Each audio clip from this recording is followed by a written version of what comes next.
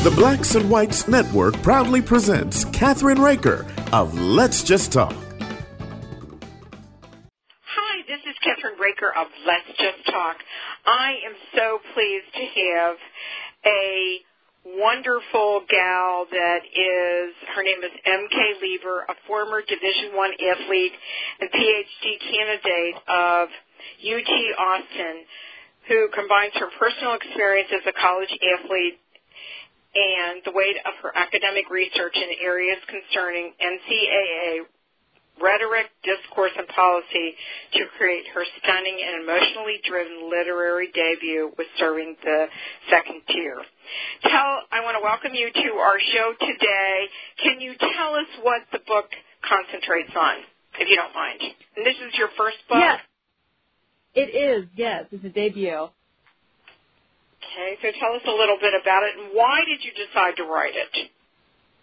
Yeah, so I decided to write it because I study NCAA policy and sports law. It's a huge part of my research as well, and those kinds of documents are kind of dry and boring, but the consequences of policies and laws on college athletes are very important to me.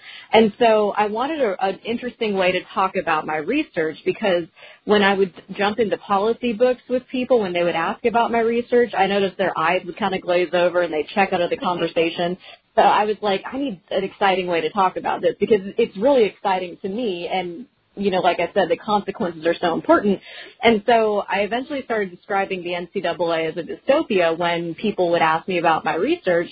And the metaphor stuck with people, and it would, you know, generate these really interesting conversations. So I was like, okay, cool, this metaphor is working. Like, it's a way to talk about my research in a way that's engaging.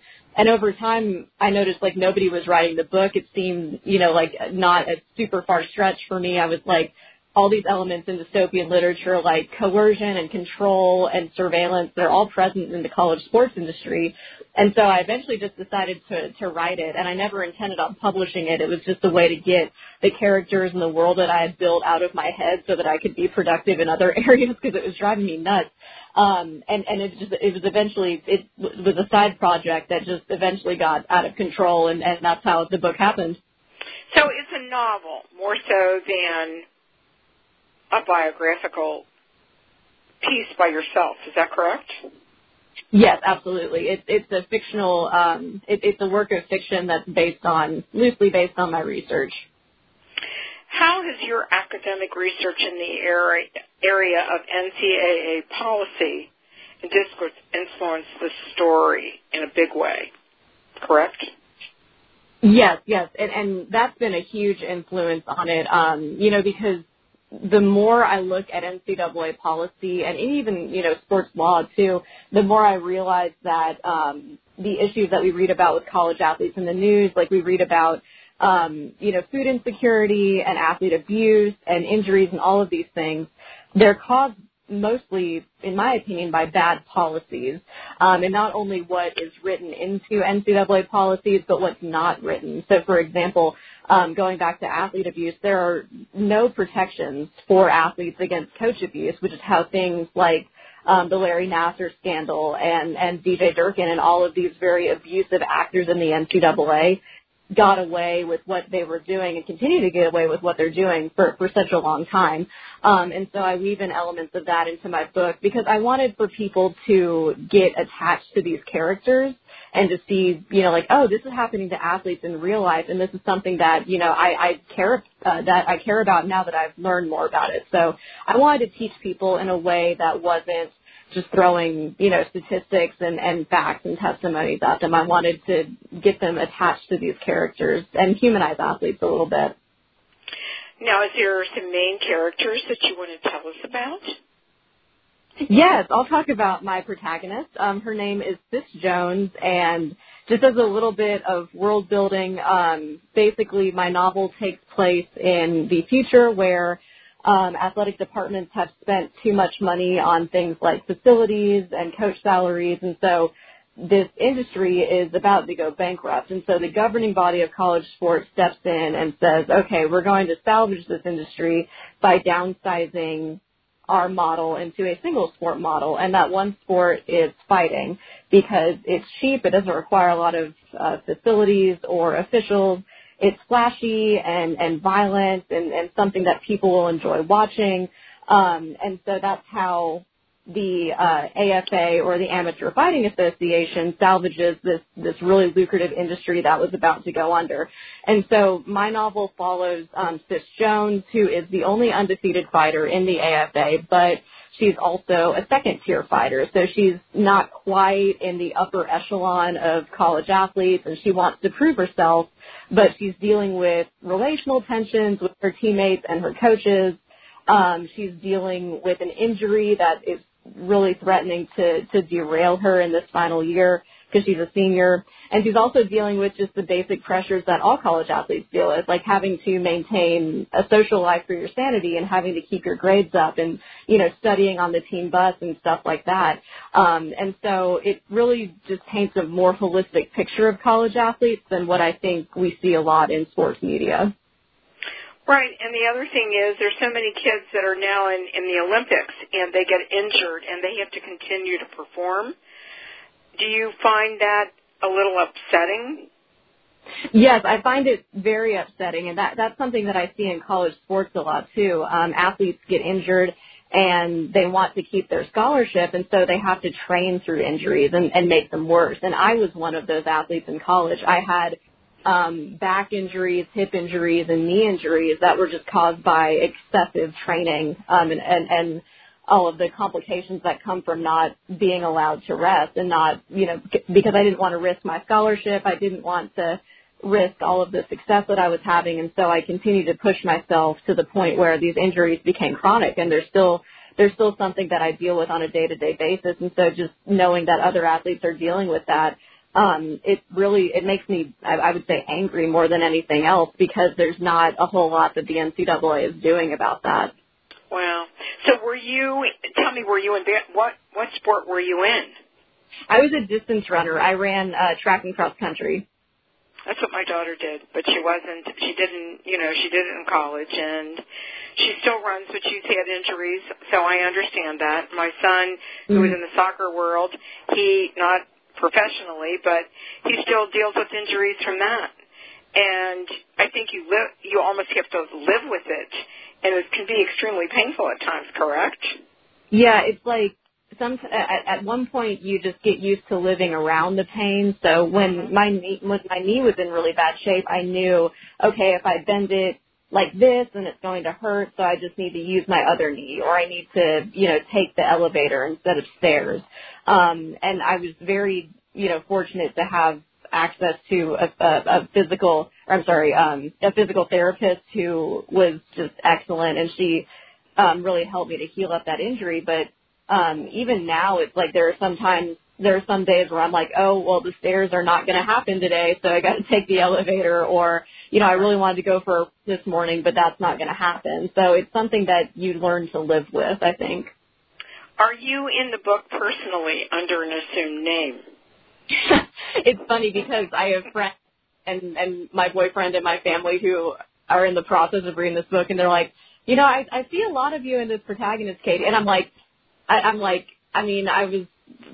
it's the debut, and my my developmental editor was telling me, in the process of writing, that you have to write what you know. And so I ended up projecting a lot of personal experiences onto my characters in ways that were different than what I had experienced in some ways, but also very similar. So it's personal. It felt a little bit like publishing a diary of sorts, which was scary, but I really think that the best writing comes from those very vulnerable places that we don't necessarily want to talk about, and especially, that we wouldn't invite conversations about or invoke those kinds of conversations. So I think that really great writing comes from vulnerability, and that was something that I tried to do in this book. Wow, that's exciting. Is there a second book after this one? I would love to write a sequel to Surviving the Second Tier. I've tentatively started on it. The only problem is I'm in the middle of writing my dissertation right now, so it's a lot. It's a lot, yeah. So it's a whole other book project that I'm working on right now, but it's definitely something that's on my radar in the future. I have to get this degree first because I'm done with school. Well, let me ask you a question. When are you done with school finally? Hopefully this time next year I will have the degree in hand. I'm also a freelance sports writer on the side, and so my public scholarship takes up a lot of my time, and I'm okay with that.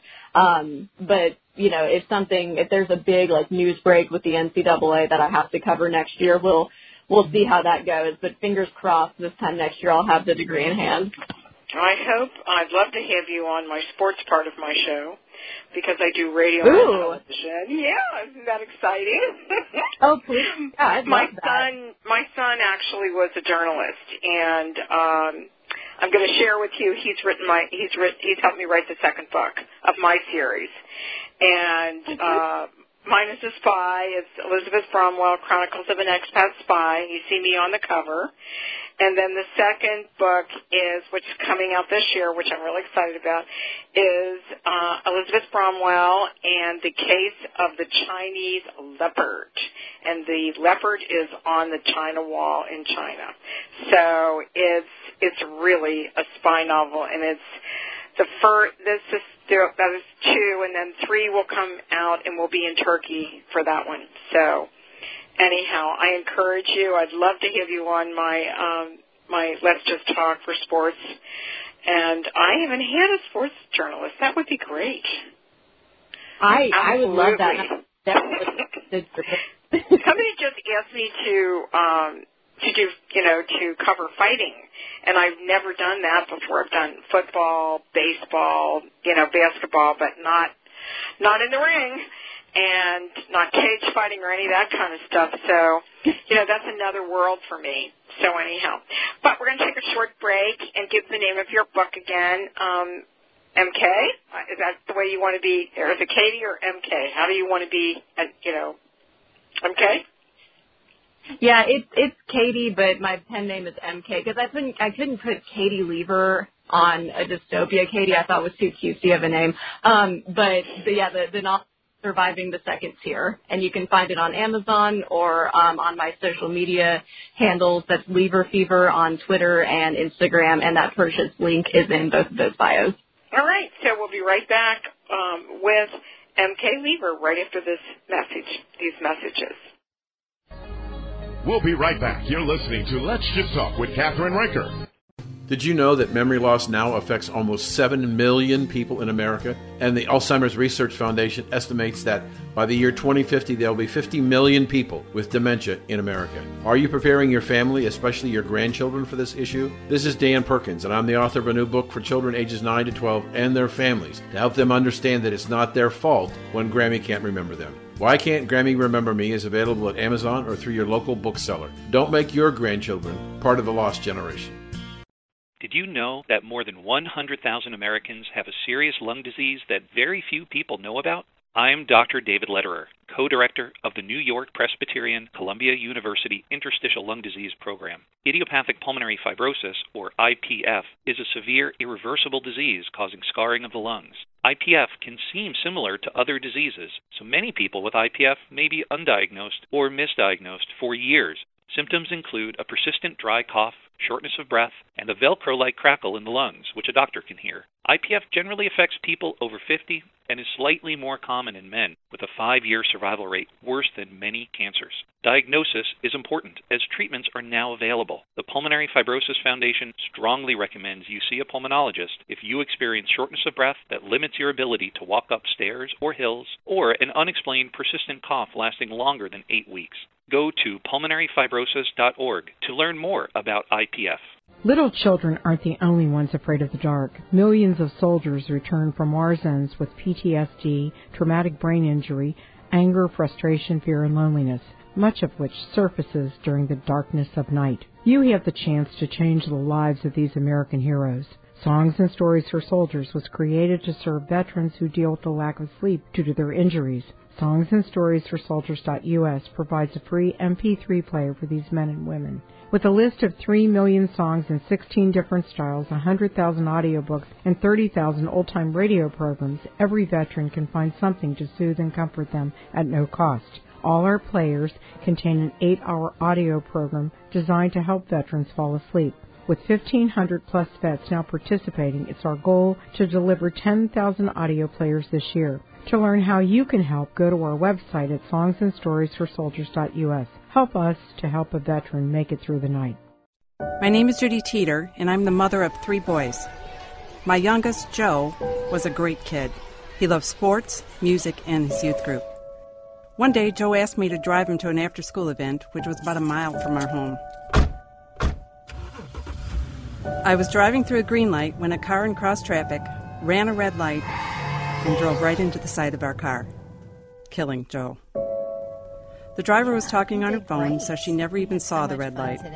She was so absorbed in her phone call. Before the crash, I didn't realize just talking on a cell phone while driving was so dangerous. Now it's something I think about every day. According to the National Safety Council, about 1 in 4 car crashes involves a cell phone. Hands-free is no safer. When you're behind the wheel, put away your phone. For Joe and for the thousands of needless deaths every year. Remember, there is no safe way to talk on a cell phone while driving. Find out more at nsc.org/callskill. As the world faces the challenges of the ongoing COVID-19 pandemic, Lions recognize that kindness matters now more than ever. And Lions and Leos are finding ways to continue to serve our communities. For more than 100 years, in times of need, Lions always find a way to help those around them. And after we emerge from this, we will be stronger than ever. Visit lionsclubs.org to learn more. We're back. You're listening to Let's Just Talk with Catherine Riker. We are back with M.K. Lever and her wonderful new book, Surviving the Second Tier. And we were talking about her involvement in her character, or she actually put some of her background into these characters, which is pretty exciting. And I'm so excited for you, MK, because it doesn't matter how young or how old you are, but to open up the door to let people really know what's going on in the world of college athletes, what happens with them, what their lives are like, because when you get a scholarship, for instance, your scholarship, right, and we talked about your injuries and stuff like that, and how long can you be out if you have an injury without losing your scholarship? It depends on your scholarship agreement, and it depends on your coach. So there's a huge misconception in college sports that athletic scholarships they're all guaranteed. They're all 4-year full ride deals, and that's actually a very rare, it's a very rare agreement that college athletes have, those guaranteed scholarships. Normally what happens is an athlete will get a scholarship agreement that is typically a year in length, and so they basically, athletic scholarships basically expire at the end of every athletic season, just like a coupon. And the reason I use the coupon analogy too is that they really are like discounts on your education. So very rarely do athletes get full rides. There's only a handful of sports where college athletes get full rides, but the vast majority of college athletes are earning a scholarship for books or tuition or meals or room and board. And it's also very easy for a scholarship to be revoked for reasons like injuries or illnesses, or even if, a coach leaves your school and a new coach comes in and the new coach doesn't like you. So there's a lot of financial instability in college sports that people don't talk about. Do you think, as third Division I athlete, do you think the situation facing college athletes is better or worse than in previous generations? And what factors are involved in that? I think it depends on what you're talking about in terms of is it better or worse, because my grandpa, for example, he was a D1 football player. And at the time, he competed with a leather helmet. He would get a touchdown. I remember that they did that. Go ahead. Yeah. So the equipment was very bad. He would get a concussion and just be pushed right back onto the field. And that still happens in some areas. I've had teammates, pass out on the field and come into the training room and go back out again without really any kind of protocol. But some health and safety has improved, I would say. I think name, image, and likeness has been a great development for college athletes, and that's something that previous generations have not had access to because the NCAA has been very strongly against name, image, and likeness and had to be forced by the states essentially to enact any kind of name, image, and likeness policies. So I think that there have been some improvements. I think also that, the college sports industry in general has become a lot more competitive. It's become very cutthroat, both for the athletes and for the coaches because, most coaches who aren't like Dabo Swinney or Nick Saban, they're also are fighting through a system and trying to advance in a system that really doesn't benefit them in the way, that it should. Very, very similar to the kinds of issues that college athletes face with a lack of protections and a lack of stability and security. And so I see a mix of both. I see some ways that the NCAA has improved from previous generations, and I see ways that it's also created a lot more pressure and a lot more harm for college athletes. So it's a bit of both, I would say. Yeah, I think it's real, and I think that the general public doesn't really understand that. So this book is going to be really important to, it's almost like it's fictional, but it's also giving you a guideline of what's going on. Don't you think? Yes, and that was a huge goal of mine for Surviving the Second Tier was for people to read it and to, even if they had never watched college sports or never followed the NCAA, for them to think like, ooh, is this really going on? And to be concerned. And I also wanted to paint a much more realistic image of what life is like as a college athlete because I see it very, very glamorized from the outside. And then going through the NCAA myself, I would see all these representations in the media and think this is not what this is like. It's very hard. Athletes have a lot of mental health issues. They can be dealing with abusive coaches and injuries and all kinds of things that aren't covered in the media. And then athletes, too, with media stereotypes are so often portrayed as dumb jocks, and they're very one-dimensional. And so I wanted to create a more realistic picture of athletes as well and talk about them as more than just what they can produce on the field. Right, and I think that unfortunately, you're right. And I think the media, and I'm not like the normal media. I own all my things, so I can do what I want. It makes it nice, really. And I really want to tell the truth out there about what's happening in schools, what's happening, to athletes, what's happening, there's so many things that go on in your life and so many stresses today, especially in the mental health point. But there's corruption, censorship, control, exploitation, surveillance, and abuse and other issues within the college athletic industry, true? Yes. So when you say censorship, what are we talking about? So, something that really struck me when I was a college athlete was, these coaches who were saying, like, when you are out and about, you are not just representing yourself, you're representing the program. And that, imposed a lot of barriers on what we could and couldn't post on social media and, like, a lot of pressure for us to uphold a certain image. There have been stories of athletes who have supported social movements on social media and, have received backlash from coaches or threats to take away their scholarships. I was talking to some athletes a couple summers ago who were wanting to get involved in this social media movement called We Are United, where all these athletes were coming together and asking for players associations and COVID protections and things like that. And they were really afraid of getting involved because they didn't want their coaches to find out and punish them. And so there are a lot of restraints that are placed on college athletes and what they can say and do in their social lives and on social media. A lot of coaches too, like I remember reading an article about team rules and the different restraints that they imposed on college athletes, and how there were very clear rules about what athletes could and could not say, if they could or could not go to the media, and even if they could or could not be in relationships, because there was this fear that they would be distracted. So I view all of that as censorship and just very excessive control over college athletes. Mm-hmm. And college athletes aren't allowed to be paid like professionals, correct? True, yes. Are some of them getting money? Is that the corruption part you're talking about?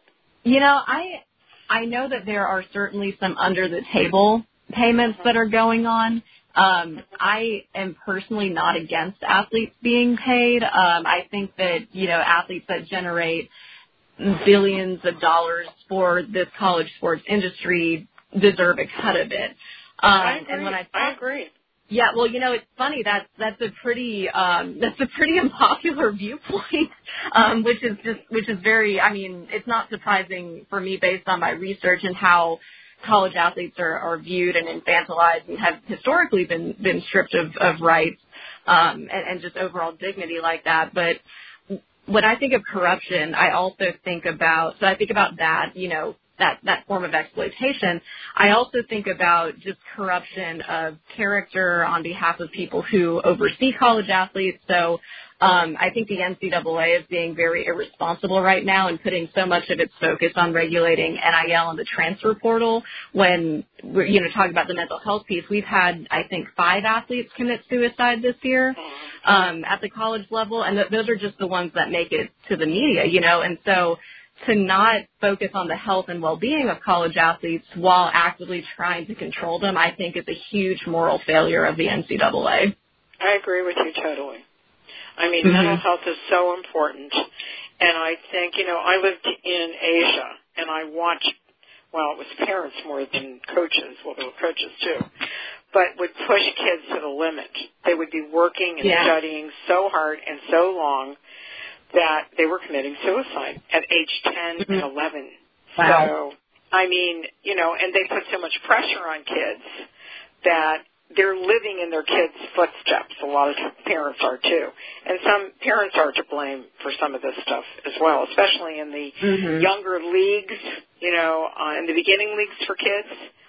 You see that, and I'd like to see that structure change immediately. Yeah, I tell people all the time, if the NCAA magically fixes itself overnight and I have to find something new to study, I'm going to look at the youth sports industry, because all of the pressures that college athletes have, it all has this trickle-down effect to very young athletes who feel pressured to perform at their best and earn a scholarship, and there's all kind of, parental pressure as well. So it's a very nasty system that's been set up, I think.